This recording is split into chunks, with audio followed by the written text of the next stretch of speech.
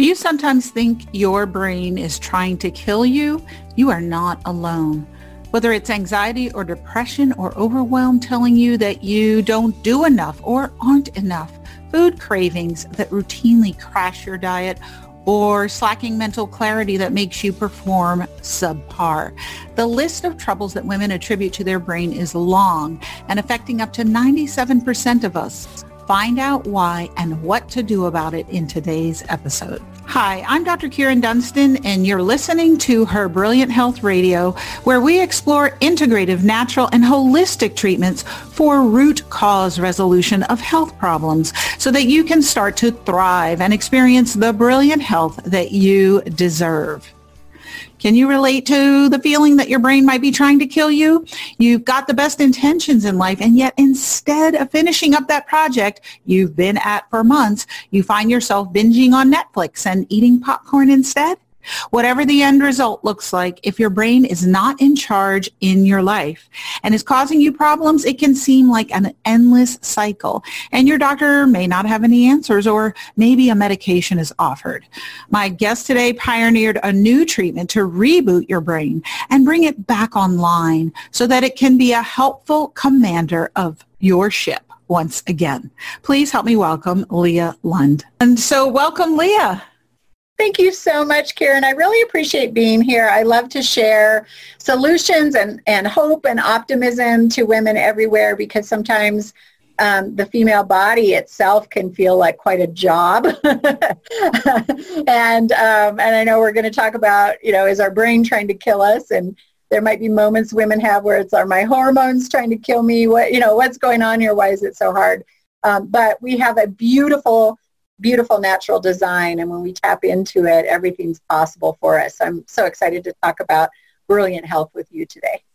Yeah, so I'm so excited to get into it, and so many women are affected by anxiety, depression, mood disorders, feeling overwhelmed, but also mental clarity, memory issues. So many issues related to our brain function that sometimes it really can feel like our brain is trying to kill us, and that's something that you've really focused on with your Rebooting the Brain Summit and your program that you developed, the Holistic Brain Health Method. So can you talk to everybody about what that is and how it helps people? Sure. Yes. So the Holistic Brain Health Method is a 5-step framework that I always support my clients from. And those 5, because I believe these 5 steps no one step can exist in isolation. Mm-hmm. And I know for myself, and I think for you in your past, I spent a lot of time chasing the magic answer, the one answer that was going to change everything and explain what was going on for me. And sometimes that would be a psychological explanation I was chasing after, and sometimes it was hormonal, and sometimes it was, it's all spiritual. I just need to believe stronger, and it can be very confusing. So that's the biggest message I have. There's 5 steps, but they are a team, and they work together, and you can't exclude any one of them. And just to run through it really quick, it is your brain, number 1, because your brain is command central. It sends out all the chemical messaging to your whole body and being. Now, the little asterisk on that is we know now there's neurons everywhere, right? So brain is really not just up here, it's everywhere. But everywhere. It's in our heart, it's in our female organs, it's in our gut. We've got every cell. Science really shows now every cell has neuron type capability and characteristic. But that's number 1, brain. Number 2, body, because what's happening in your body is happening in your brain. That's why we call Alzheimer's diabetes type 3 now. It's the same metabolic, the same plaque buildup that was happening in the body, and we were aware of happening in the brain. Then I move as a number 3 to emotional capacity or emotional resilience. And before 4, managing your thoughts. And then 5, ultimately taking soul-aligned action. And there's a reason for the 5, and there's a reason they're in the order that they're in, and I'm sure we'll get into that. But it's really that, your brain, your body, your emotions, your thoughts, and then your action that's aligned with what your soul's purpose is. That's a recipe. Ooh, let's get into these. So, because, I love talking about soul and emotions. That's such a key missing part, even in functional medicine circles. Yeah. So it's something that I love to talk about. And I know that people love to hear about because they are not hearing it from the medical community in a lot of respects. So, but let's start with number one. Okay. Yeah. So brain, the really distinguishing approach that I have is to start first with neurotransmitter levels. So I use neuronutrition, otherwise known as amino acid therapy, targeted amino acid therapy. And I know you're familiar too, which is wonderful because not enough practitioners are, to be honest. This piece is overlooked so often. And at a very core level, biochemically speaking, how we feel, our mood, whether we are anxious or calm, our energy level, our disposition, some things that you might have even just thought were your personality, being introvert or extrovert, all tie back to a group of 4 neurotransmitters that are largely responsible for how we feel. And when we become, or if we become depleted in the reserves, because we should have reserve tanks of those chemicals, and if we become depleted, then all of a sudden you have emotions that don't match anything that's actually going on. You have cravings that are not real. They're biochemical based. You might have sleep issues. You might have gut issues, all kinds of symptoms. In fact, I assess 40 different symptoms that correspond to these 4 neurochemicals. And when that's off, it's really hard, if not impossible, to do any of the other work, the emotional work, the thought management. You're really spinning your wheels because you've got these biochemically exaggerated thoughts and emotions that I've met many, many women who've spent years in therapy on these thoughts and emotions that were actually exaggerated and not real in the first place. And the minute they started doing their neuronutrition or their targeted therapeutic dose levels of specific amino acids for the neurotransmitters, it was like, oh, I forgot to worry about that anymore. I don't want to talk about that thing in therapy because it just doesn't even bother me anymore. And, there might still be some very real thoughts, past trauma, et cetera, that therapy serves. But then you're working with the real thought instead of something that's exaggerated because you've got a biochemical imbalance. Right. And I love that you bring this up because I think that people get so focused on, I have to change the emotion so I don't feel this way. What do I need to do to change the emotion? But sometimes what you're worrying about or depressed about doesn't have the same meaning when you're biochemically balanced, is what you're saying, which is revolutionary. And it doesn't mean that you need to get a drug that increases the serotonin at the synapse. It probably means that you're serotonin depleted because you're depleted of the precursors. And so you need to look at those neurotransmitters. Where are the levels? And I do use this all the time, looking at neurotransmitter levels, and give those amino acid precursors, because that's what neurotransmitters are. And so many of us, because we have poor digestion, and if that's you listening and you've got GI issues going on, means you're not breaking down your proteins, you're not getting the amino acids you need. So the fact that you're depressed may have a lot more to do with how your body's functioning than just emotional issues. So I think that's key that you're bringing that up. Yeah, thank you. I agree. And I love, one of the first things that I will educate a client about is these amino acids are food.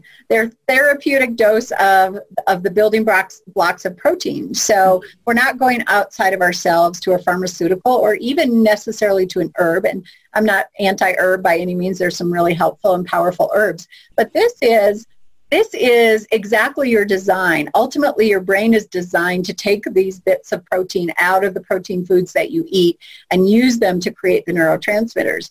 And something along the line has broken down in the production and in the conversion. But this is the most natural thing that really is sourced in food. And so, yeah, it's highly effective, and it's really restoring your brain back to the way it was designed to be.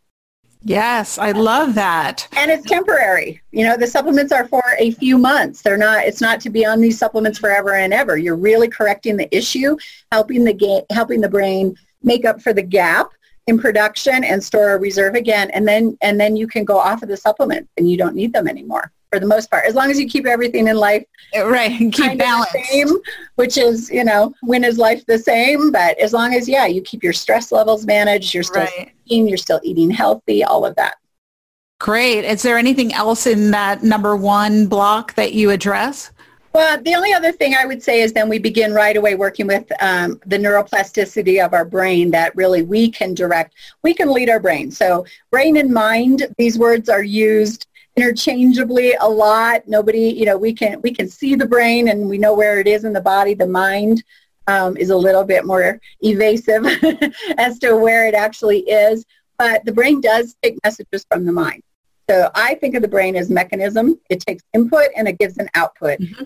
If the mind is telling it it's stressed, it's going to put out the cortisol and the adrenaline and all the stress chemicals. If the mind is telling the brain it's happy, or if the body is even telling the brain it's happy, then the brain is going to put out serotonin and oxytocin and all the feeling good chemicals. So the brain's really a impartial mechanism that just takes the input that comes in. The mind leads it, but you can lead the mind. You can choose to focus the mind on certain things. You can work with what you look at and what you think about and intentional choice. And then that really does lead the whole process. And through repetition, the beautiful thing, as I'm sure the viewers know, the brain can make new neural pathways. The brain can change physically based on what you direct it to pay attention to and to see and to repeat and to practice. So all of that is in step one of the brain.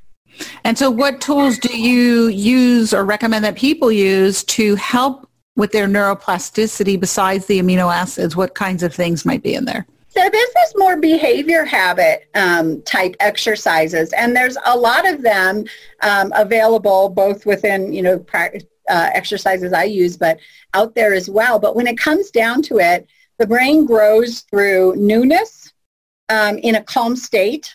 So not newness because you're in a panic and it's your last resort, but intentionally exposing yourself to learning something new, to trying something new, to being social. I mean, there's so many ways to form new neural pathways. But so the women I'm working with, they set an intention and then they do it. And I know that sounds really simple, but that's how the brain learns, is by practice and by repetition. And so if you're used to, I teach a couple of things, a behavior sequence, but also a formula of a pattern, of a habit. Every habit has a situation, something that's going on, what you usually do about it, and then what happens as a result of you handling it that way. So if you don't like what's happening, if you don't like the outcomes, you can either go back to what you were doing. If possible, you could bypass the situation, but that's not always possible. It might be your commute to work or something that you really can't change, but you can work with and change what you do when you have a feeling that comes out of that, what steps that you take consciously, and it really is about consciousness and awareness, and that will change the outcome that you get. And sometimes your outcome is a reward, right? Like eating is a very basic, a stressful situation, we reach for chocolate, we feel calm. Well, if calm is what you're looking for, what are other things you can reach for that change the behavior? And then you practice them, and you practice them, and you practice them. And you practice them with some support, because sometimes we can't see our own blind spot. And I know you know this through the questions you ask your patients of, tell me about that situation, and you can pick up on things that they probably were overlooking. Right. Yes, I love that. So you really do give them procedures and tasks to do to change the output, because we really are conditioned in our lives to behave certain ways. And by the time we're adults, we do have these kind of reflexive patterns that we go to that get us in trouble, but we don't really know how to change them. So you're kind of bringing the unconscious to the conscious and then giving opportunity to make new neural pathways. So there are new behavior patterns, and it does take such repetition, really does. Yeah. So let's get into number 2. You said that's body. Yeah. Yeah. So body, body, first of all, does actually send messages to the brain as well. We think of it that the brain's sending messages out, but again, neurons are everywhere. So even if you stand straighter, you're sending a message to your brain that you are more confident, and your brain will respond with putting out those kinds of chemicals. If you do something as simple as putting a pen in your mouth that turns up the corners, or you can fake smile. Put a pen like this? Yeah, just it kind of turns up these muscles. That action of those muscles turning up tell the brain you're happy. And the brain says, okay, we're happy. I'll respond. I'll put out serotonin, endorphin. So the body so sometimes when you've been trying to solve a situation or change your behavior patterns or how you feel by thinking about it, and I know we've all been there where you're, thinking it up and down and left and right and not getting anywhere, just have your body in motion of it. Dancing is this. I'm a laughter yoga leader. And yes, I saw that. Yeah. And that's the whole premise, is that if you laugh intentionally, eventually you'll start laughing for real, right? Exactly. Yeah. And we like to say that we're not laughing because we're happy. We're happy because we laugh. So we laugh preventatively. We laugh in order to be happy. And then, yes, it doesn't take very long until you're real laughing. But even when you're fake laughing, you're getting that same benefit of boosting your immune system and lowering your blood pressure and your brain starting to put out the chemicals that tell you feel good. And so that's a piece of the body, is understanding you can use your body to influence your brain. Then also when I'm working with a client, I'm looking at the systems of the body, the endocrine system being so primary for women. So what's going on with hormones, which, as you mentioned, are precursor to the neurotransmitter, what's going on with thyroid, adrenals, food sensitivities, gut health, all of those pieces are an important part of the puzzle. And it can get really confusing. But I start with that neurotransmitter piece because it's so direct that sometimes it gives people the clarity, oftentimes, it gives people the clarity to even notice all the other things that are happening physically with the body. And then the other piece I love to mention about body is movement, exercise you could call it, but movement, breaking a sweat. And of course this is for metabolism, but one of the most powerful things that movement does for us that we tend to forget about is the detoxification. Yeah. And for women, especially for estrogen levels and all kinds of reasons, if we're not detoxing well, we can have these toxic buildups that affect us in so many different ways. And exercise is one of the best ways to detox. So getting in touch with your body, accepting your body as is, there's really mental and emotional pieces to body as well, but all of the focus of getting the body in balance is step 2. Yeah, I'd just love to highlight that movement and breaking a sweat every day. You need to do something to break a sweat because it really benefits. I talk about the 4 pillars and it benefits really every pillar. It's helping to balance hormones. It's helping to detoxify. It's helping everything. So it really is key. I know some people would really bypass it if they could, but unfortunately we can't do that. But there are things that you can do to find that you enjoy. Just keep trying different activities. That's what I always encourage people to do. And variety, it's nice to have variety and meet yourself where you are and do what's available today, because I've noticed, and I bet you have too, a tendency for women to make exercise another job. Yeah. Another really rigid, like, okay, this was my self-time. And I'll say, I don't know, it doesn't sound like your self-time. It sounds like punishment or something. So finding fun ways to do it can help as well. Yes. And always looking that no matter what, there's something to do. And it took me a while. It took me till a certain age, honestly, to learn that consistency in smaller doses is so much more important than running the marathon and so much so. I used to have, in my 20s and maybe even early 30s, I thought you had to run at least 4 days a week or why bother? And so if it was Wednesday morning and I hadn't run that week, I wouldn't run the whole week. I'd wait till Sunday to start over. Because you had to check the 4 times and you weren't going to make it. So. And, 3 times just doesn't help anything, right? And never mind, why couldn't the week start on Wednesday, right? Right, exactly. There's a whole mind game. And so consistency of even something shorter and smaller, it pays off and is so much more beneficial than, having all these rigid rules about it, or it has to be a certain endurance, a certain length. Consistency. Yeah. So, and then Anything else for body, or you want to go on to number 3, Yes, emotion? We can go on, yeah. Okay. Let's go on to number 3. Yeah. And I'll start with the fact, so building your emotional capacity is what I call it. You could also think of it as emotional resilience. This is a few elements that I see in this. It's learning to be with your emotion. First of all, to feel it, to feel your emotion, and then to be okay to be with it. And then to not let it determine what action you take, to not let it derail your plans or your intentions. And then a piece of emotional capacity is also not having the energy of others, the emotion of others, take you out, take you down.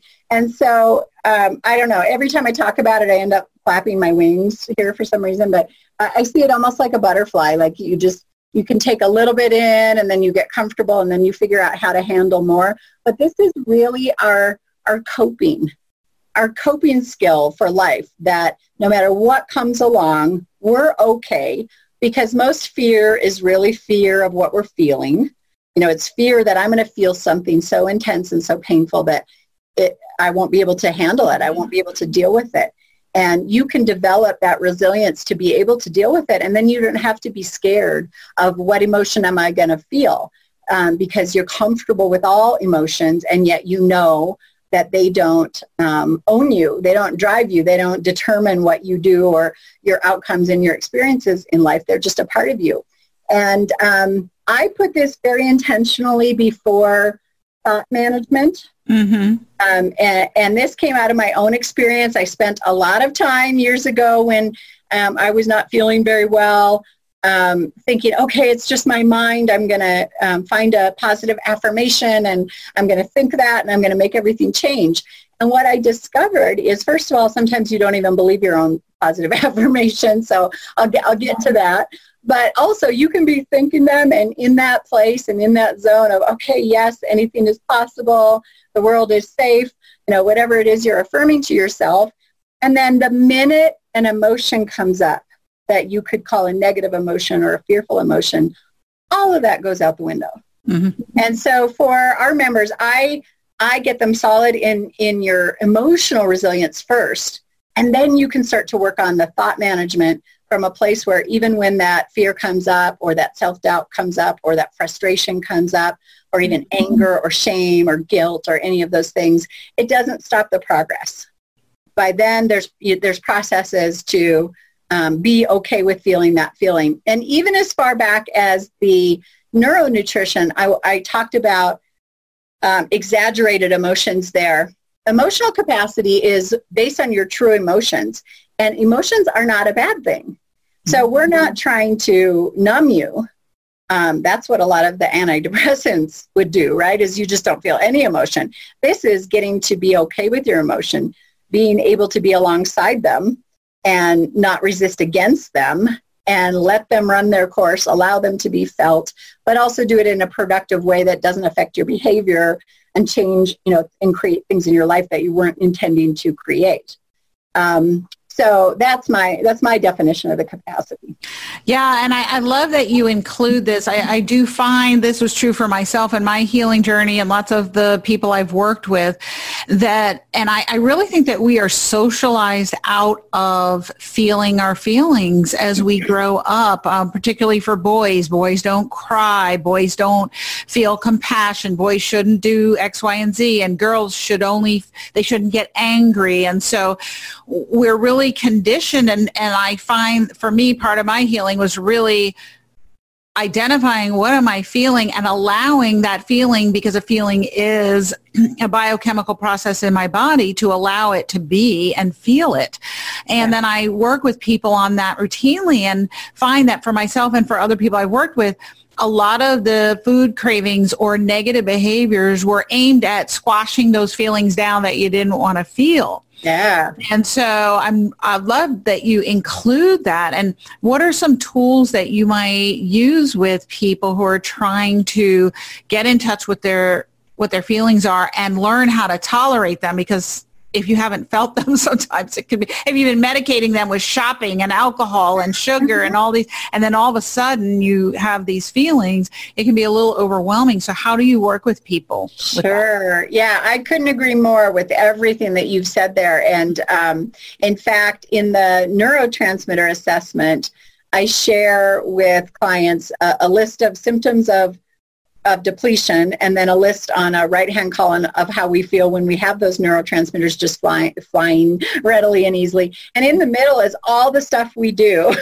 to try to feel that way or to not feel something negative. And I think that is exactly where emotional eating comes in, and workaholic, anything aholic, or shopaholic, or is we're either trying to feel an emotion we're not feeling, or we're trying not to feel the one we are feeling.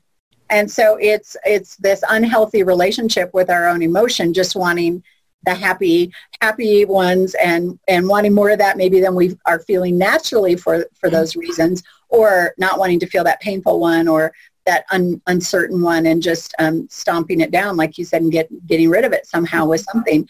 And so number one is pausing long enough to know that you're even having an emotion. And because what can happen, I'm sure you've worked with many, many women as well that have become the master of not feeling their emotion and, are just closed off, superwoman, Superwoman, caretaker.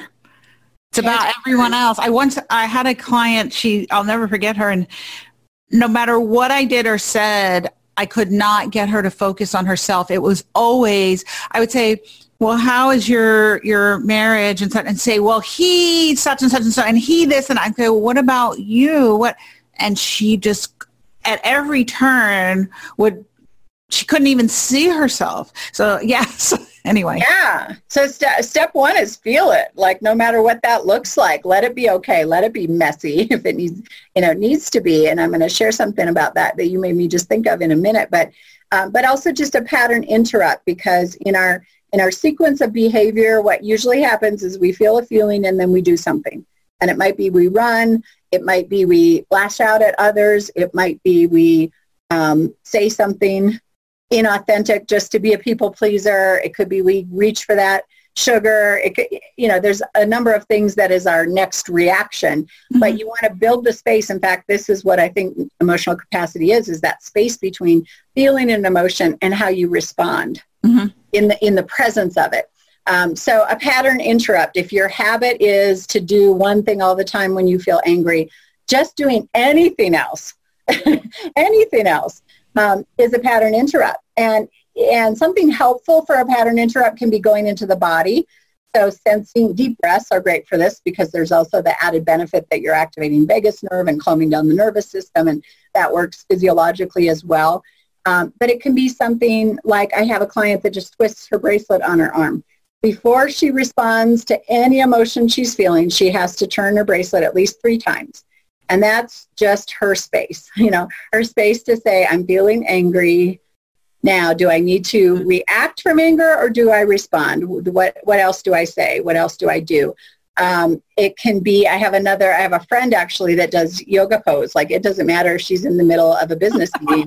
She'll do tree pose. And she'll say to herself in her head, I'm a tree, I'm a tree, I'm a tree, I'm a tree. Until that emotion dissipates enough that you can sort of get your logical brain around you again, and your awareness of how you actually want to respond for something. But all of that is progress. And the more progress you make, then you can handle more and more difficult situations or surprising situations. And so what I thought of when we were talking about being like so shut down, one of the things that I do is when women come to retreat, this doesn't work so well virtually. So when they come actually to retreat, we do equine therapy with horses. Oh, wonderful.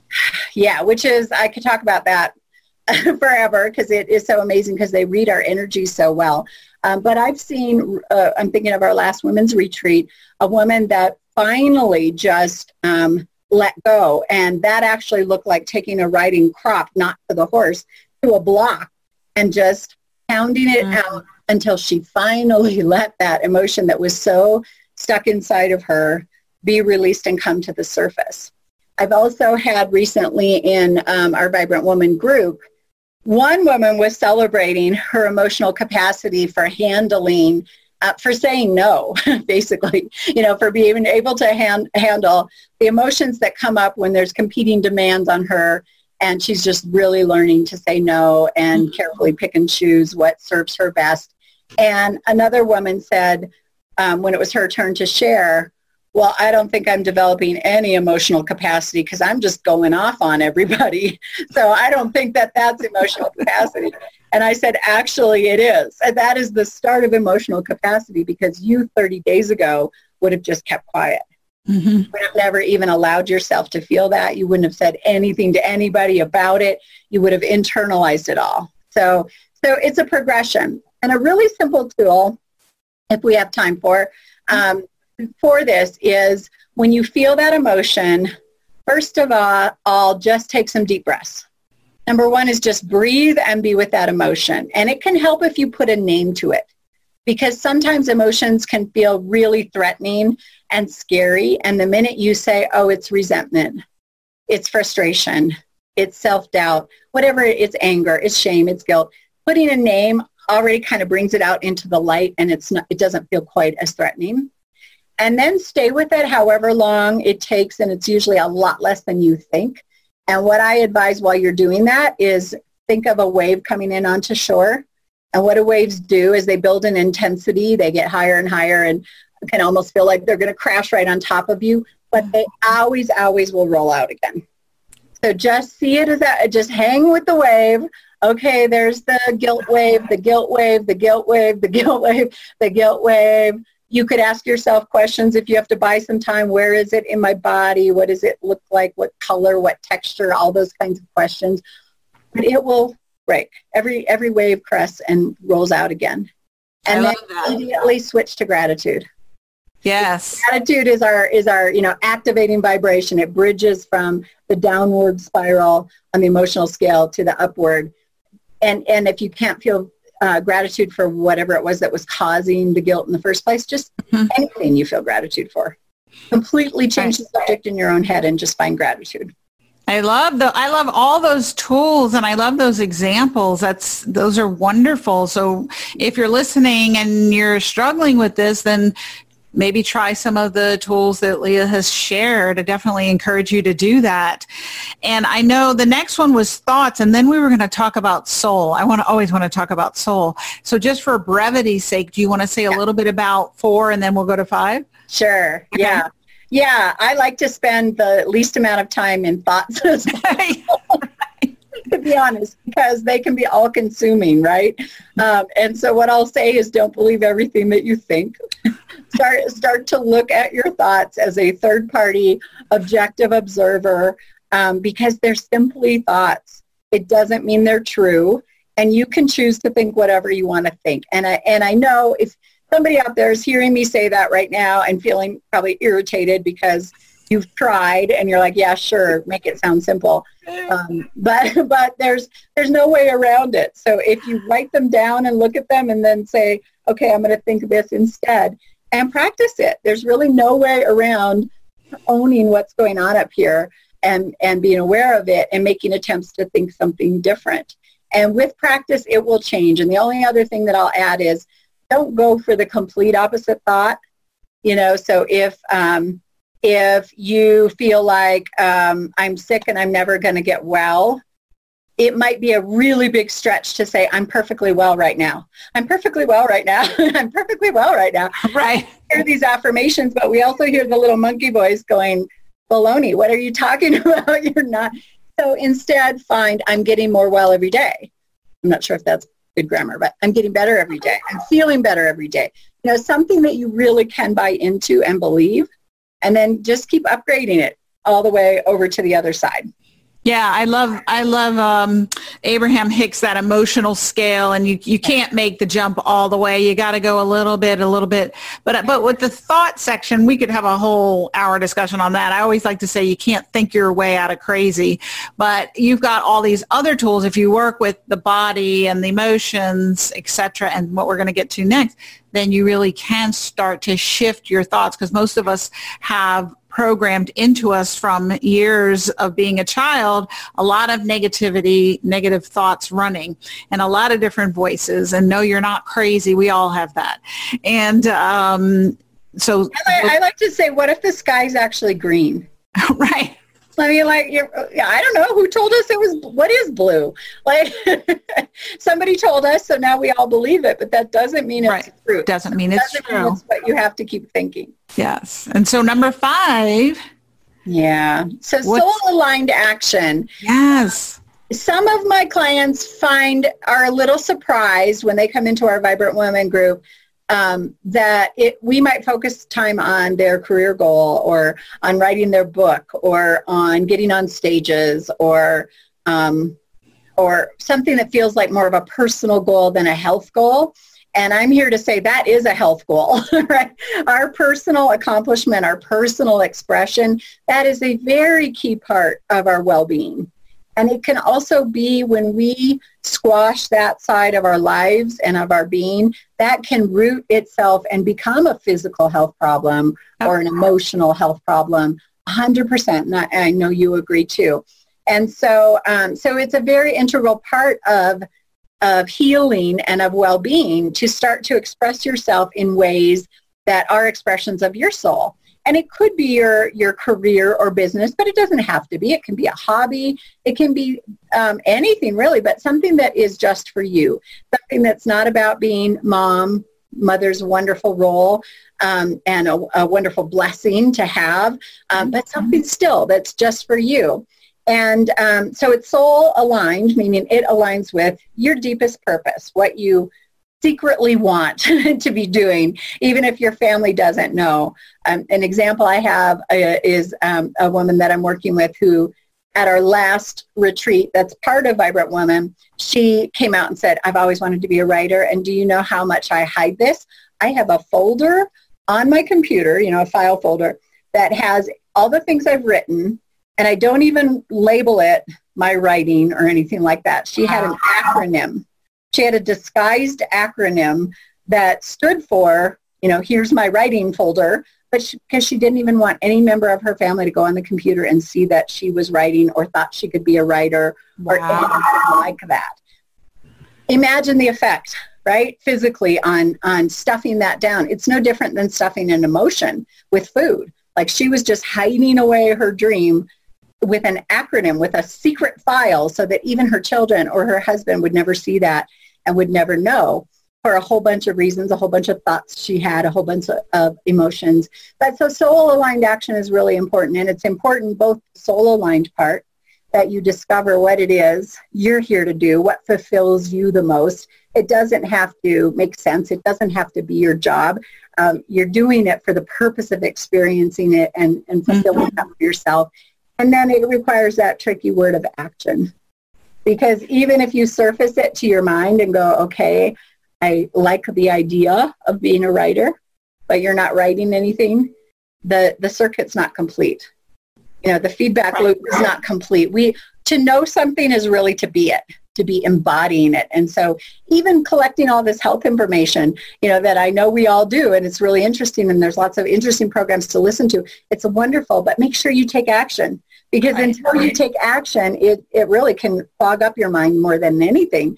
So taking action on your soul's purpose, and that takes some courage, but that capacity part helps, and the clarity, the mental clarity and mental energy helps.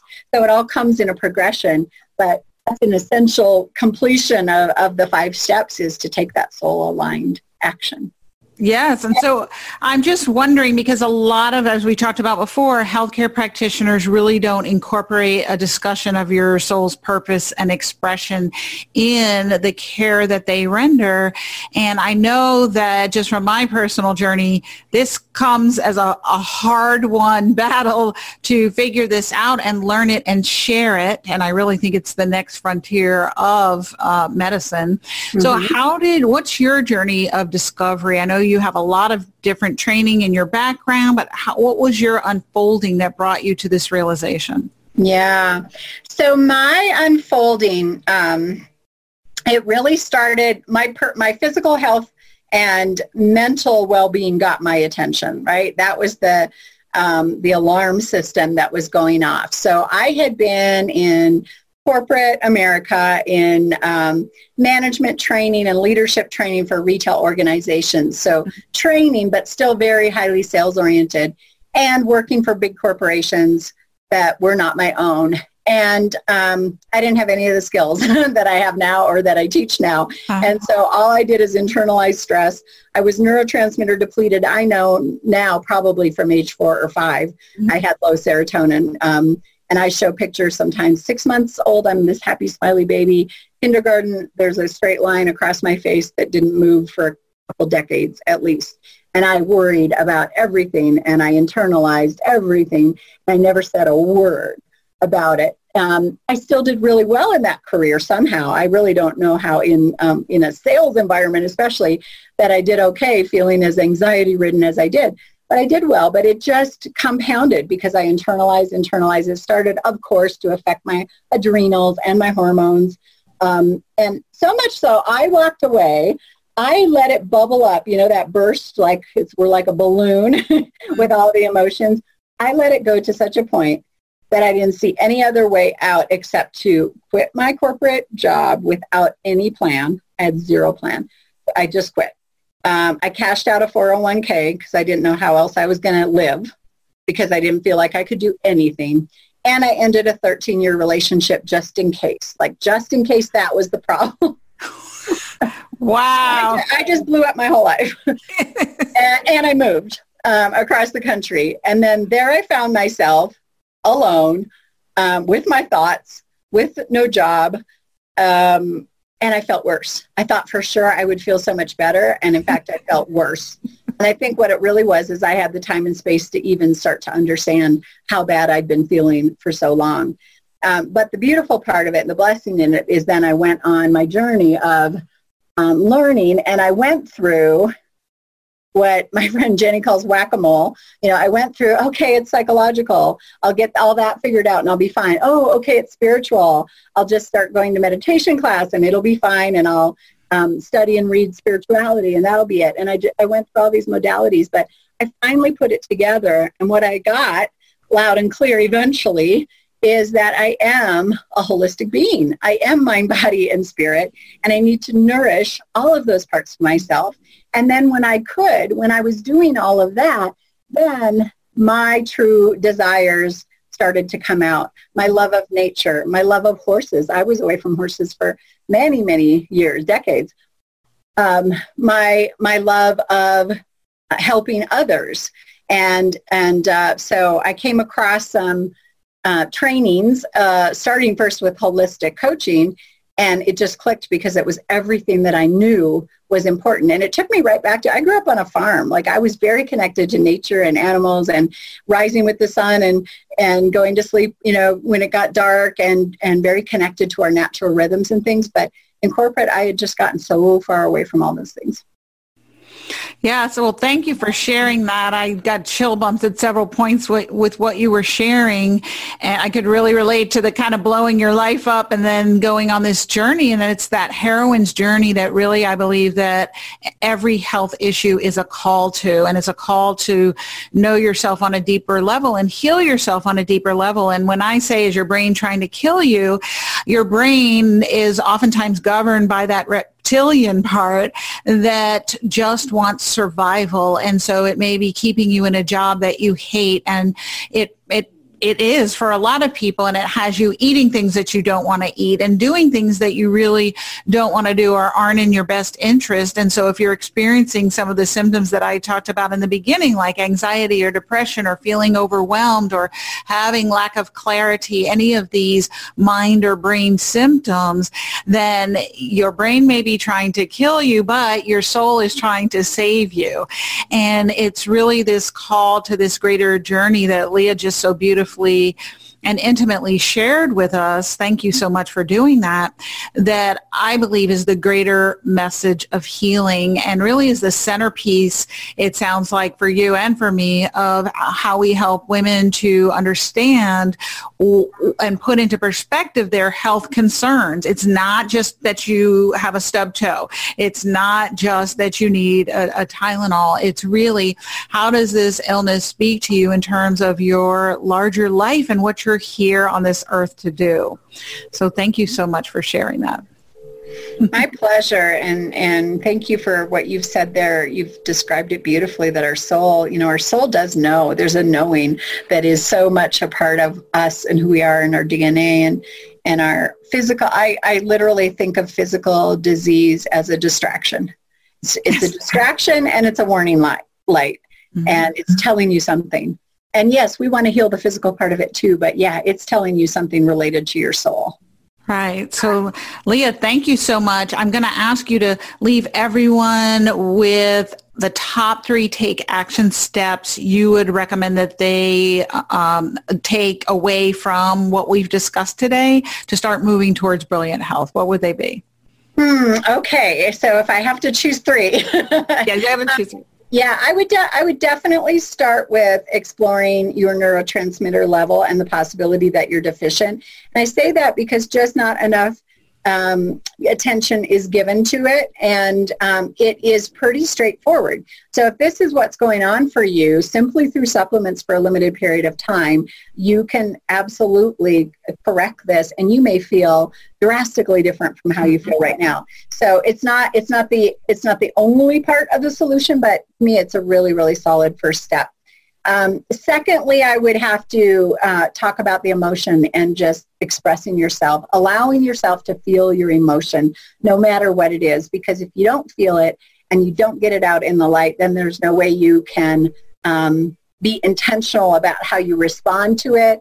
There's no way that you can get comfortable when you stuff it down. It's literally in the tissues of your body and your emotional body just percolating there to make some physical problems for you. So getting in touch with your emotions. And then thirdly, I will come back to soul because I know that we both feel so strongly about that you're here for a reason. You're here for a purpose, and you will never feel as good as you can, the potential that you have to feel until when you're in your soul aligned action and you're just flowing with it and it comes naturally to you, and it's just such an expression of exactly who you are, not trying to be anybody else, not trying to please anybody else, but being exactly who you are. Thank you for sharing those. Those are wonderful take action tips. And tell everybody how they can learn more about you. We will have links in the show notes to the areas that you're talking about. Sure. So our website is One Whole Health. So that's one spelled out O-N-E, whole, W-H-O-L-E, health.com. And I named my company that very intentionally because I believe just like consciousness is a collective, our well-being is a collective too. So the way to have more wellness in the world, the way to even heal our planet starts inside and with your well-being. And so onewholehealth.com is where you can find me. And there's also going to be a link up for a self-scoring brain chemistry assessment. Mm-hmm. I'm giving you the exact same 40 symptoms that I use to assess whether or not my clients are depleted in these neurotransmitter levels. You'll rank these symptoms on a 1 to 10, the higher the number, higher the sign of deficiency, and you'll know right away if that's affecting you or not. And then we're also on, of course, all the social media. So Leah Lund, the Brain Coach on Facebook, Leah Lund, One Whole Health on Instagram, Leah Lund, the Brain Coach on YouTube, all of the different social medias. Okay, great. One last question. The name of the podcast is Her Brilliant Health, and you certainly exemplify that. And I'd love with you if you could share with everyone what that means to you. Yeah, so I love that you use brilliant because I love the word vibrant, and that's our program is Vibrant Woman, and they're so similar. And so to me, that brilliancy, that brilliant health is really mental clarity, physical and mental energy and stamina, so that you're up for life. You can handle what comes your way. You stay on track for the things that are important to you. And you also energetically keep your vibration high, so that emotional guidance system, keeping your vibration high so that you can attract everything that you want in your life. that you have a point of attraction that is a high vibration that brings things to you easily and naturally once you identify them. Awesome. That's wonderful. Thank you so much for sharing that. And I think we all want that and we all deserve it too. So thanks for sharing some steps that we can take to move towards brilliant health. My pleasure. Thank you so much for having this platform and for allowing me to come here today and share. I love your show and everything that you do. Oh, thank you so much. So if you enjoyed this episode and you know another brilliant woman who could benefit from it, please share it with her and like and subscribe. I'll look forward to seeing your comments on Instagram at Kieran Dunston MD, KYRINDUNSTON MD, and direct message me and let's have a conversation. Look forward to seeing you in the next episode of Her Brilliant Health Radio. Thanks for joining.